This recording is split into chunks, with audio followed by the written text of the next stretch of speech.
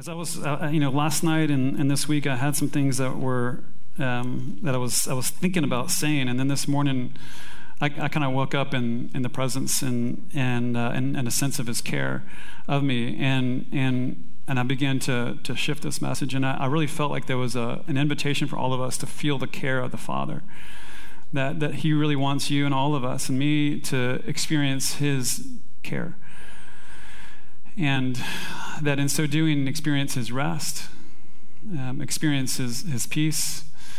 Sometimes if we have love or joy or we're having a good day and we look around or, we get hit by something in the day, it can jolt us out of that place, the experience of joy. And so He actually protects joy through a revelation of His care, a revelation of His peace. It protects it. And it's the kind of protection that it would terrify you if you saw it, because it's an all-consuming fire. His peace is like that. And so in this time, I also ask that the Father reveal His fiery jealousy for you in protecting that peace, that rest, that care that He has for you. And I believe that through this time, there'll be a deeper revelation of that you'll encounter Him and His care for you. And so that as you anchor yourself in the days ahead and looking toward Jesus in the days and months and years ahead, you'll be able to pierce through whatever is around you and experience that shalom at all times. That's His gift to you. And I believe that through today, that's what is going to happen. So I'm going to skip around maybe to 2 or 3 passages, and I hope to be able to pull them together well. So when Jesus came, He came revealing God as Father. And it's a revelation that wasn't full until Jesus came. And so I would encourage you as you read through the Scriptures, perhaps the starting point of your journey through the Scriptures is in the book of John or the Gospel of John. It's been said to me over the years that that's a great place for people to start. I want to encourage you to start it as if it's the first time you've ever heard about God. I think that makes sense. I understand why it was revealed through Moses as God creator, and in many ways first, but His ultimate aim has been always to reveal Himself as a father. And we're in a time and season where He is raising up mothers and fathers. It's something that John and I were texting and talking about this morning that he has felt a burden of as well. We're sensing it during our fire nights that we have here, that God keeps on speaking to us about raising up mothers and fathers. And whether or not you know it or not, you're made to be a mother. You're made to be a father. As we grow and mature in this life of Jesus, you are made to father and mother others, no matter where you are in life. That's actually your call, because you're made in the image of God, who is Father. And you all have it within you, that sense and that desire to nurture, to care for, to strengthen, to vision cast, to create destiny for folks. And we'll get into the passage today, as you continuously surrender yourself to Jesus, you become parented to become a true daughter and a true son. And that gives you an anchor of reality of where you're supposed to be with life. A lot of times we don't feel like we have a home or a place because we don't yet fully realize that we are sons and daughters. As we grow into this revelation, we become settled and secure, able to experience joy at all times, because our Father is always with us and He is joy in life. And so as Jesus was speaking to us, He would say at times difficult things and hard things. And then afterwards, His apostles came, and they're helping us to understand the love of the Father and what He's like. And so I'm going to read through from Hebrews 12 just to start out with. And we'll see where this goes. So Ephesians chapter 12, if you guys have your Bibles, if you want to look through the Scriptures on your phone, Hebrews 12, chapter 12, verse 3. For consider Him who endured such hostility from sinners. So he's talking about Jesus, and consider Him. And so a couple weeks ago, I was talking about focus, and we've heard lately in the Spirit a lot of times that the Lord is having us to focus specifically on certain things. We can get kind of caught up in today's world about focusing on evil or fearful things. And as we turn away from that intentionally to let Him take care of those things, we also, though, do need to have our focus anchored somewhere. Therefore, consider Him who endured such hostility from sinners. And so we anchor our focus on Him, so that you won't grow weary and lose heart. and struggling against sin, you have not yet resisted to the point of shedding your blood. And you have forgotten the exhortation that addresses you as sons. My son, do not take the Lord's discipline lightly or faint when you are reproved by him. For the Lord disciplines the one that he loves. And my translation says, and punishes every son he receives. And so that word discipline is the same there. Endure suffering as discipline in verse 7. God is dealing with you as sons. For what son is there that a father does not discipline? But if you are without discipline, which all receive, then you are illegitimate children and not sons. And he goes on for a moment. And so there's some reasoning here that's really, really important. That sense that we all have sometimes of being fatherless in some area of our life, of not having that someone that said, hey, listen, you've got this, or that someone that says that, hey, I'm going to be there for you, or that sense that someone's going to always protect you or provide for you, or whatever that might be for you personally. We're all growing into this. And as we experience God's discipline, and so I'm going to first off pause. This word discipline is also the same word that can be used to say instruct or teach. It's the same kind of word that you or I might think of as an athlete needing every single day to, help themselves prepare for the goal that they have to win the race, to go after the championship prize. And so sometimes when I hear the word discipline, I think of it as like a fearful thing, like I've done something wrong. This isn't primarily what God's after in this. He is one who is at all times sovereign. He's in control of himself. He is that he is. One of the first words that we have about his name is I am that I am. Like, he can do whatever he wants to. He's God. He's fully in charge of himself and of his own soul. He's good. He adds that to us. And so that nature within him, that at any time he's always able to be completely in control of himself, to be angry and not sin, for instance, or to be full of joy and love, all at the same time, he wants us to grow into that. And so he actually offers that nature to us through what we call discipline.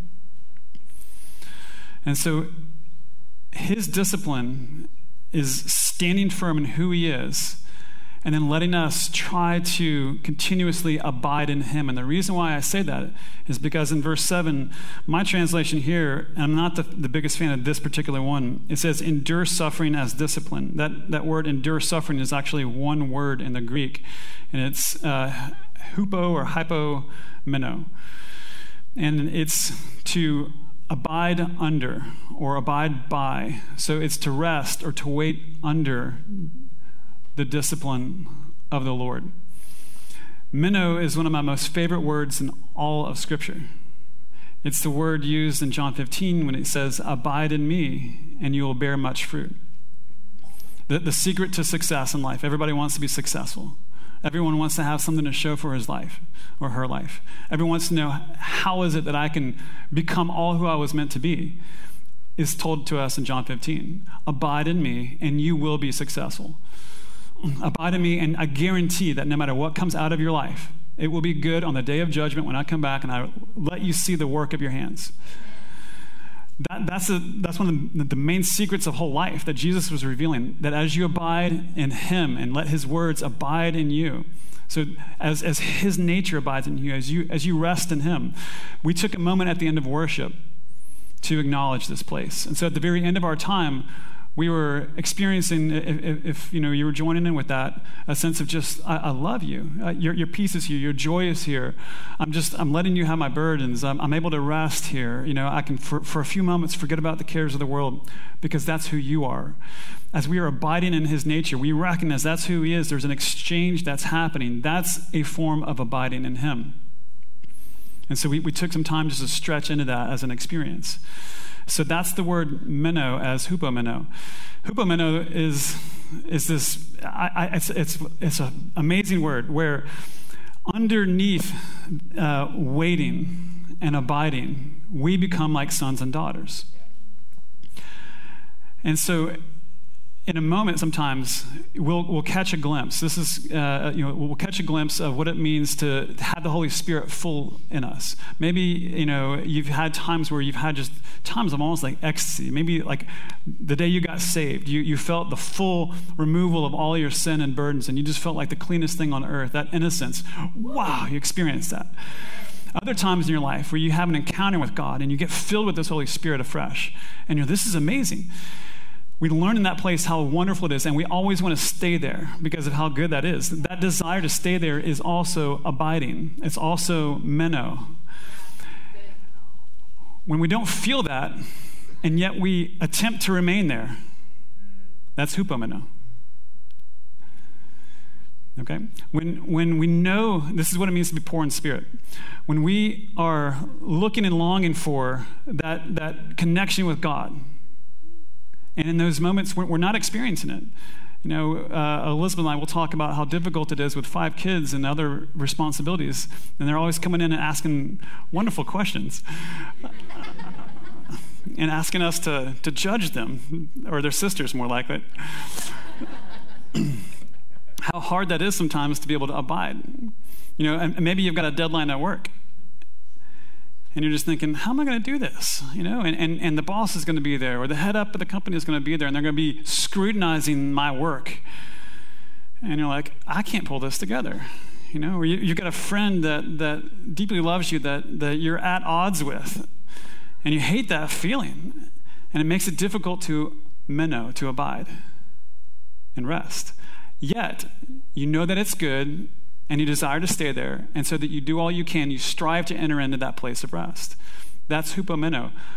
That is enduring suffering. That is with the endurance that God has you to be disciplined. That's what he's talking about. That's actually the word for that, which is really encouraging to me, because if you're anything like me, most of the time I feel like I'm not there. I'm not experiencing this place of ecstatic bliss with God. His peace isn't always flowing. His love just isn't exploding out with people, and I'm giving people hugs, and everyone's getting saved everywhere I go, and it's the most glorious day every day. I wish it was always like that. But that's not actually what it means to grow up into becoming a son or a daughter. Our thoughts are not yet like his thoughts completely. Our feelings aren't yet like his feelings completely. Our actions aren't yet like fully his, but we're growing more and more and more into that every single day. Today is better than yesterday. We go from glory to glory. We are way more like Jesus today than we were when we first became believers, and tomorrow is going to be the same thing.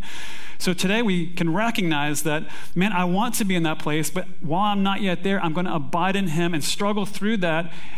That is what it means to endure the discipline of the Lord. That's really encouraging to me. It seems to actually remove some of the burdens that maybe I'm just not I'm not doing enough. He's like, whoa, who told you that?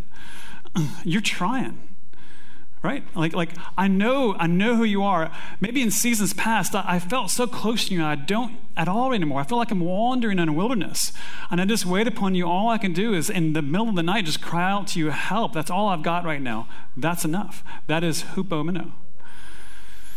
In that way, our thoughts become like his thoughts over time, and our actions become more aligned with his. And so therefore, we begin to, as we press in more and more day by day, removing those thoughts that were his and just sometimes just patiently enduring it, we become like him. And it's through that we actually become, and this passage, what it says is that we become legitimized. We were born from above, from an entirely different planet, from a whole different dimension, a whole different world. We're born again in the Spirit. And there's a sense that there's a dissonance between this world and the world that we're from, and it's at times confusion or confounding. And so that'll come across sometimes as dissonance, or it's confusing. And so in the middle of that waiting, in the middle of that trying to figure it out, we will feel at times illegitimate because we don't really fit here and here well. We don't fit in the world any longer, and I don't yet fully believe that I'm resting like I should be in God. Like I know that I'm His, and I'm holy, that I'm set apart, that but I don't feel it at times, and so that can make us at times feel like we're illegitimate because we don't feel like we have a space or a home. God's telling you in this, as you hupomeno, as you wait in Him, as you abide in Him, As you hope, therefore, in him, you are becoming legitimate. You actually are already there. That same word, hupomeno, is also one of my favorite words from the Old Testament. If you guys are familiar with Isaiah 40, it was actually, Brad actually texted it to me earlier this week, and I didn't put that together until now. But we know this one. We love it. In verse 29, he gives strength to the weary and strengthens the powerless. Youths may faint and grow weary, and young men may stumble, but those who wait in the Lord, some translations will say trust, some will say hope. It's the same word. It's hupomeno. Those who trust in the Lord will renew their strength. They will soar on wings like eagles. They will run and not grow weary. They will walk and not faint. We become stronger. We can raise up on wings like eagles as we abide in the Lord underneath our awareness that we're not yet there, and he keeps us in that place under his discipline so that we can gather strength over the course of time. This letter of Hebrews is written to a people that they started out on fire like all of us are right now. They started out in a place where they were willingly giving up all their possessions, that signs and wonders, miracles were all over them. And then a long time happened. Some translators, some commentators will say like 20, 30, 40 years passed between their joyful giving up of their belongings and them waiting yet still for the fulfillment of their promises. And so one of the crown jewel virtues of the early church fathers is this word hupomeno. Others will call it the word patience, or patiently enduring suffering, long suffering. It's a similar kind of vein within that. And so they were holding on to promises that they knew were good, and they weren't giving up. But they were growing weary at times. And they're like, I'm tired. I can't, God, how do I do this every single day? And y'all, we're in a time where so many have grown weary because the battles are raging right now. Yeah. And there's a reformation of society and culture that's going on right now. Yeah. And it's going to change generations. We're in the middle of it. Two huge tectonic plates are coming together and crashing together, not just in our nation, around the world. These competing ideas, and right out of the middle of it always comes the kingdom of heaven. And we are in the middle of it right now. The way is narrow. We're being crushed on every side, seemingly. Every one of us are in this narrow path. We have friends on this side now, friends on this side now. We can't even choose anything any longer, and we can't hold on to what we thought was a normal life, and we're having to let go of everything in order just to get by and breathe sometimes. In the middle of this kind of weariness, this is the word for now. Let this discipline train you into legitimate sons and daughters of God. And in so doing, you become fathers and mothers for the generation ahead in the midst of this reformation that's going on. And so take these tools that we've been given over these last weeks, like take the revelation of who Jesus is and own that. Because in so doing, as you wait in the kindness of the Lord, as you wait in his humility, as you wait in his gentleness, as you wait in his wisdom, as you wait on his silence at times, and you become like him in all these ways, we are actually offering the solution for this reformation as we stand in that place and wait in that place. Because people will begin to trust us because we're not like either of these two tectonic plates. We're coming up out of the middle of it. And so this is the passage will go on in Hebrews 12 and talk about how this discipline works. And I want to encourage you in this that the end result of this is that you become like God. And so in Romans chapter 8, we can just go there. It's a passage that I think fairly has been misinterpreted, but it's one I'm gonna tread lightly here for a moment. Okay, so in verse 28 of Romans 8, we know that all things work together for the good of those who love God. And so for those who love God, Jesus would say, if you love me or abide in me, you'll bear much fruit. And so as you find yourself abiding in him, that's a sign that you love God, by the way. I remember when I first got saved, I had so much guilt from so many things I'd done wrong. I just would wonder, like, am I still saved? Does God really love me? And the answer to that, if you ever feel that question arise in your heart, does God really love you? Ask yourself, do you love God? Get still and be like, do you love God? Well, yeah. Then God loves you. Because God gave you that love. And your recognition of it is actually a grace. It's actually the Holy Spirit in you. And so, for those he foreknew, in verse 29, he also predestined to be conformed to the image of his Son, so that he would be the firstborn among many brothers. All right. For those he foreknew. So this is where I'm going to tread lightly. God knows and understands all things. He can see backwards, forwards, time. He knows in our thoughts before they're even on our lips. He knows everything. Okay. This foreknowledge, in particular in this verse, is directed at one thing.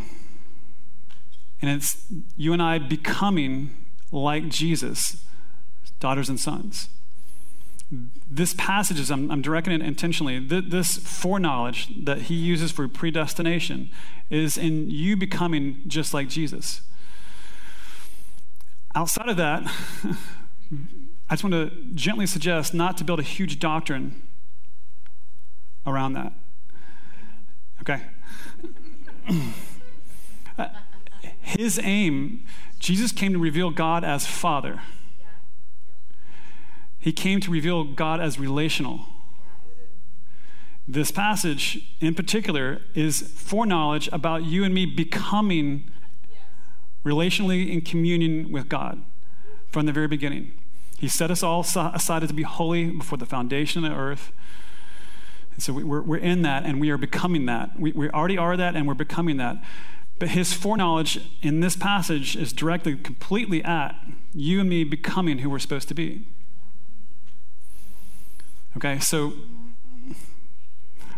I'll leave it at that. But when you read this, what we take comfort in is that his foreknowledge and predestination, which he's going to make it happen, is aimed at you becoming the fullness of who you were made to be in Christ, the full revelation of who you are, joined together in union with him. And so as you're abiding, as you're in this place of hupomeno, as you're at times feeling the weight of it, and the letter of the Hebrews, it says, all right, you've grown weary, now strengthen your knees. Because after a while, you're just like, I can't even stand up anymore. And maybe you've never been in that place before. Maybe you've got energy all the time. I'm not like that all the time. And so I relate a lot to this passage. This has been one of those that have comforted me, because oftentimes if I feel weak, if I feel tired as a Christian, I feel less than, because I have the power of God working in me. And what this passage is saying is that in the midst of weariness, because you are so going after God's heart, you're trying to hold on and remember, you're doing the things of faithfulness every single day and not seeing the tangible results. Be encouraged that this is forming within you legitimacy. This is forming within you the ability and capacity to be a son and daughter, so that you can also be fathers and sons, fathers and mothers. Alrighty.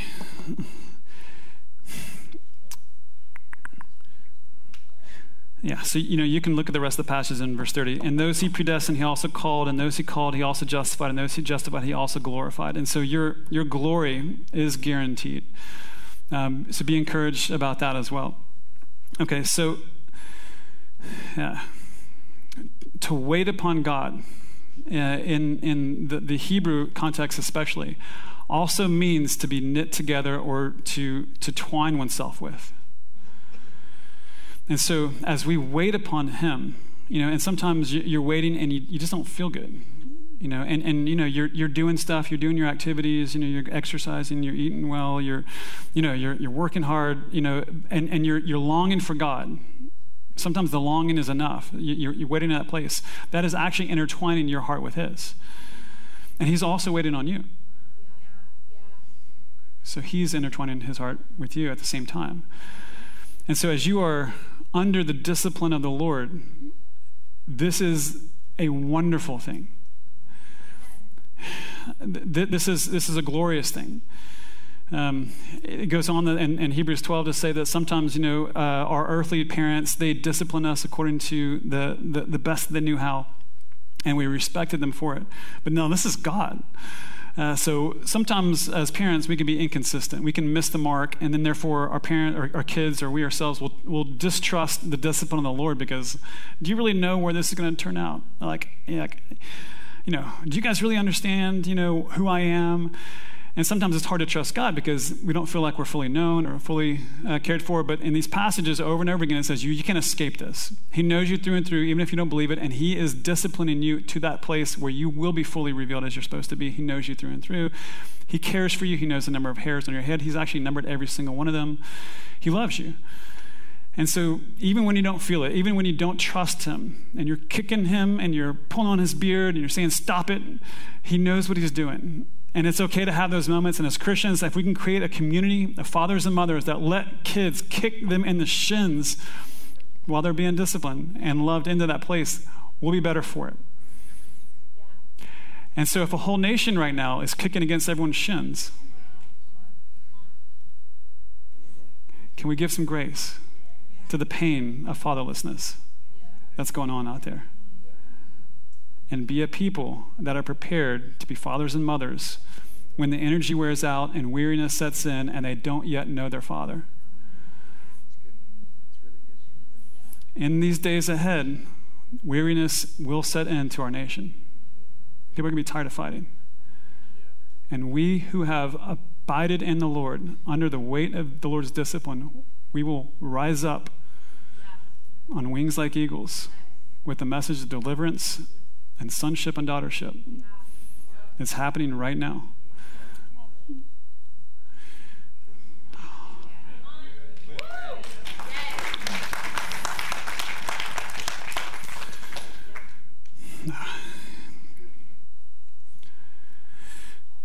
John 17:3 is one of my cornerstone verses in life.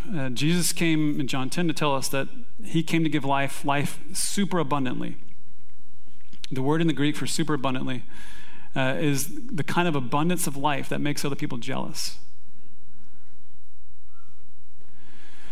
John 17:3 then says, this is eternal life, to know God intimately, like you would a lover, like a spouse, and his son Jesus, whom he sent. And that intimacy is what happens after knitting together over time of abiding in him. That is where you find life. Sometimes the greatest evidence that Christ is at work is in someone is the fact that they haven't yet given up.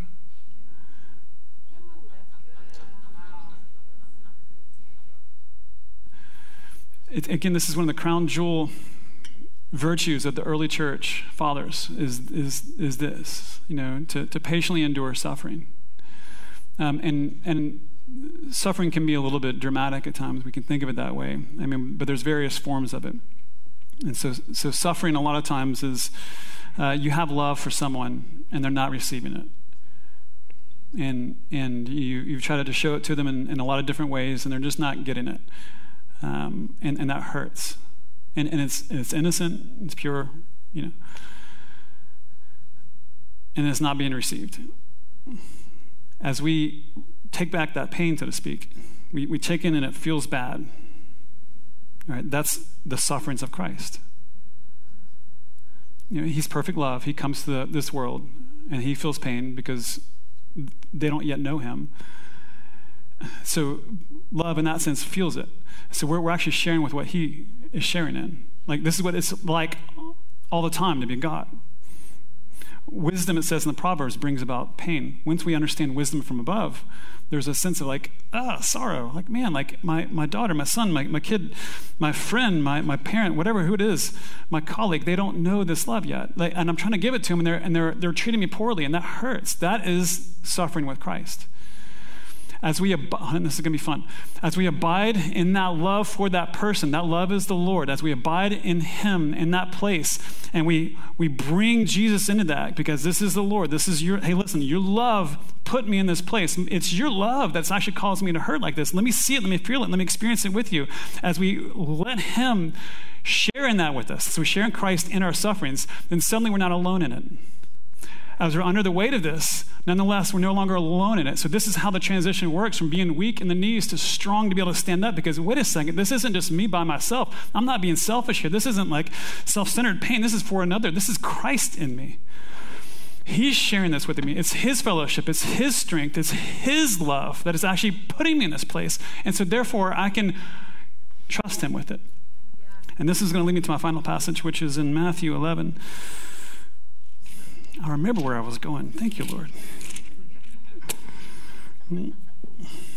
Come to me, verse 28, all who are weary and burdened or heavy laden, and I will give you rest.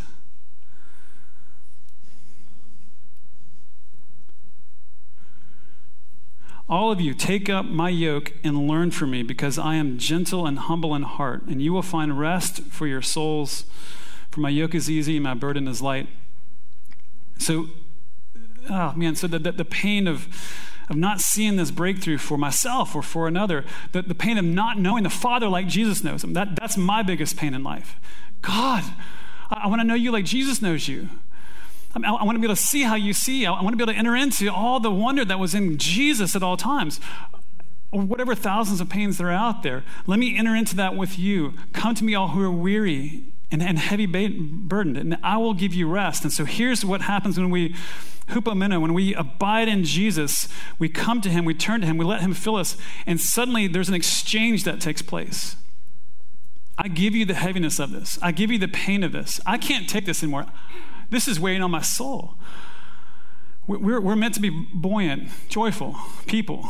And if the cares of the world are bearing on us, we are going to find that over time loses the experience of that joy, of that peace at all times. And so we come to the Lord and we say, Lord, I need rest. I need rest from this pain. And the Lord comes in and says, hey, thank you so much that you as a priest or priestess, you as a father or mother were willing to take this pain, willing to experience this, because I'm not on earth like you are.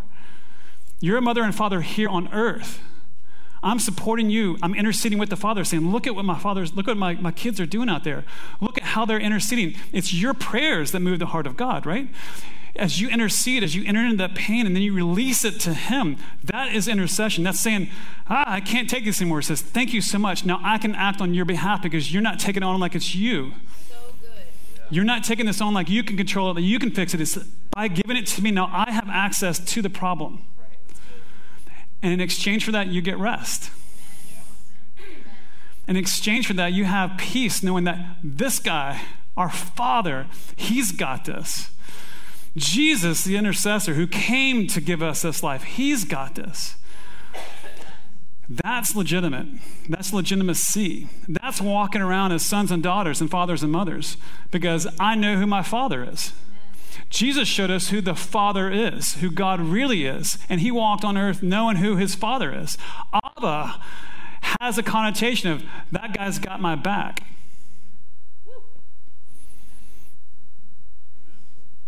That's really what it means, part of it. It's intimacy. I am that I am because he is who he is. Wouldn't you like to walk into any situation knowing I am who I am? Knowing that who God has called me to be in this moment, a peacemaker. Maybe he's called me to being a joy bringer. Maybe he's come to bring reconciliation. Maybe he's called to bear sorrows for that moment. I know who I am. I can do this because he's got this. I know now how to give this back to him. I'm not going to carry it any longer on my soul, although he was the one that put it on there because of love. I now give it back to him. This is what love feels like at times. And so as we hupomeno, as we abide in his love, sometimes we experience these things in life. And we need to know how to do that. We need to know how to exchange that, because fathers and mothers, they bear with their kids. We have a nation of people right now that need to know where to go with their pain.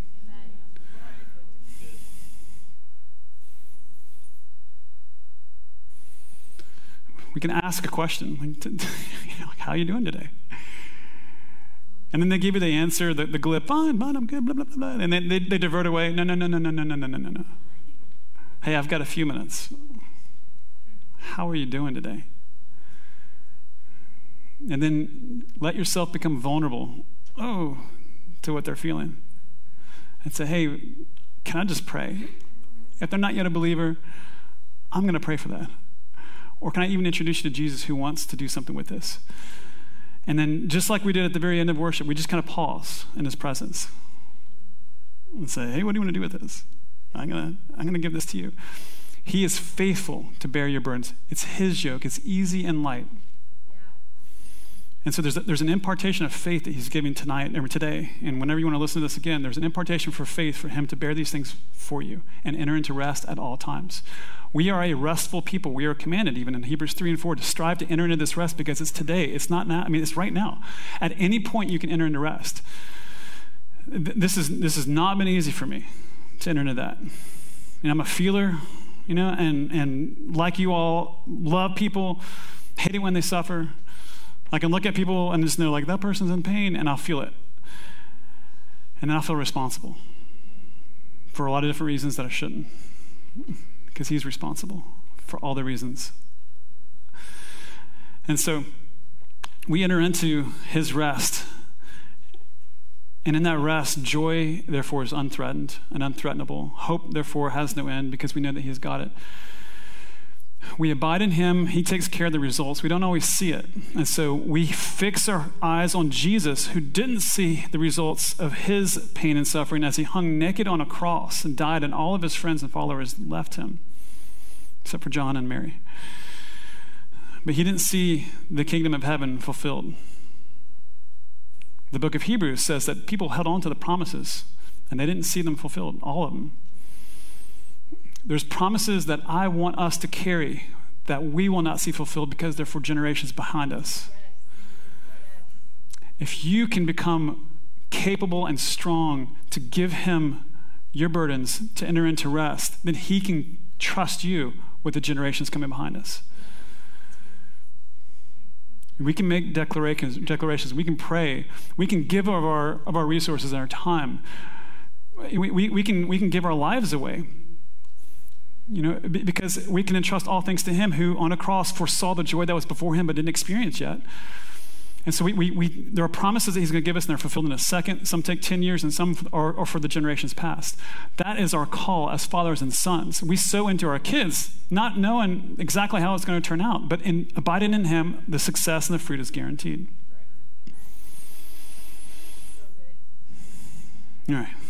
I think that's a good place to stop. That's kind of abrupt, but I think that's enough. So I'm going to pray.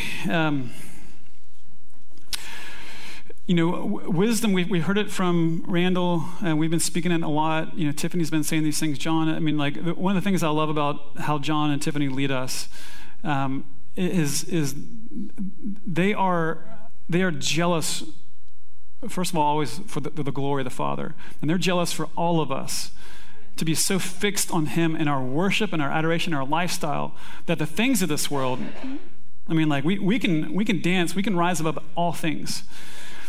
And that's where they live. And so they guard that. We need to be as jealous. We need to also learn from that. That's who Jesus was. Jesus would bear these burdens. He would experience great sorrow as he looked over Jerusalem and wept, and as he was in the garden and he was sweating blood because of the burdens of the whole world on him. And he was able to know how to give these things to the Father. He was just like us. He learned how to be in communion with God throughout his life. And so I'm jealous for all of us to know how to stay in that place of keeping our eyes fixed upon him in the heavenly places where we're seated with Christ. That table is set before us. And if we can learn how to rest well in him, hupomeno, like this, abide there in that place, exchanging ours for his, then I think we can be a people that can run this race with endurance and run it well as legitimate sons and daughters and reveal fathers and mothers in this planet. Okay. That's a better stopping point. All right. I'm going to pray.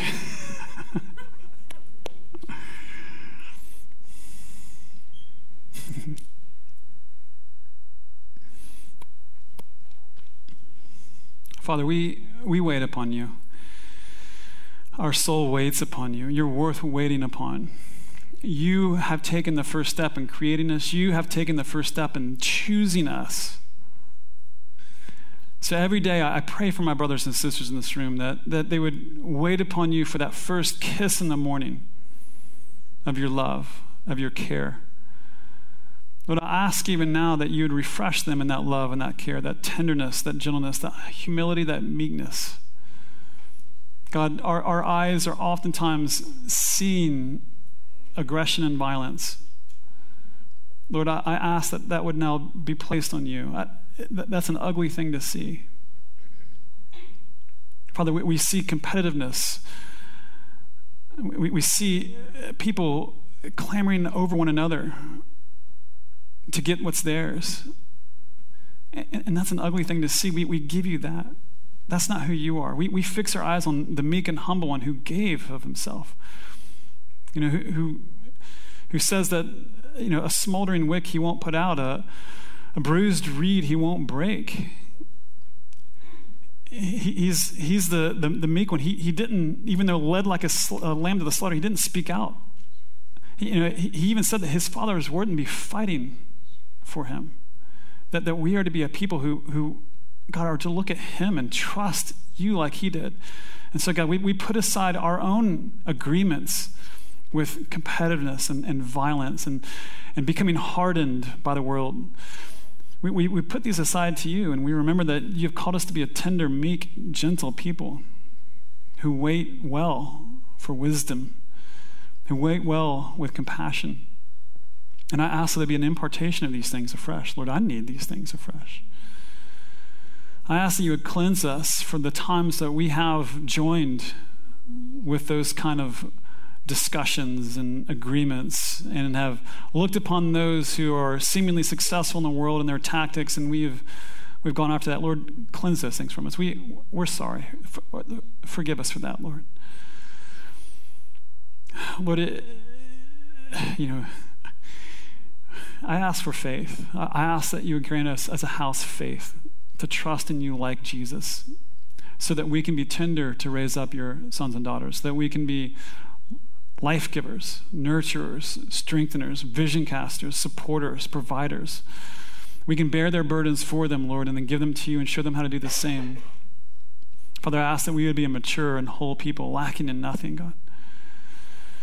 And so, Lord, refresh us, cleanse us. Lord, all of us have missed the mark in some ways on this. And so I ask for your mercy, your grace now to hear again that you're so pleased with us, that we're innocent in your eyes, that in the best sense you're proud of us. Lord, let us hear again that we're doing a great job in these difficult times.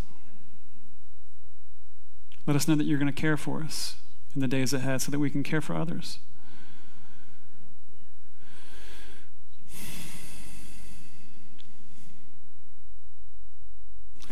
Father, into your hands, I commit my whole life, my spirit, and I commit these people to you, for you love them dearly. No matter where they are listening to this, everywhere they are. I love you, Jesus. Amen.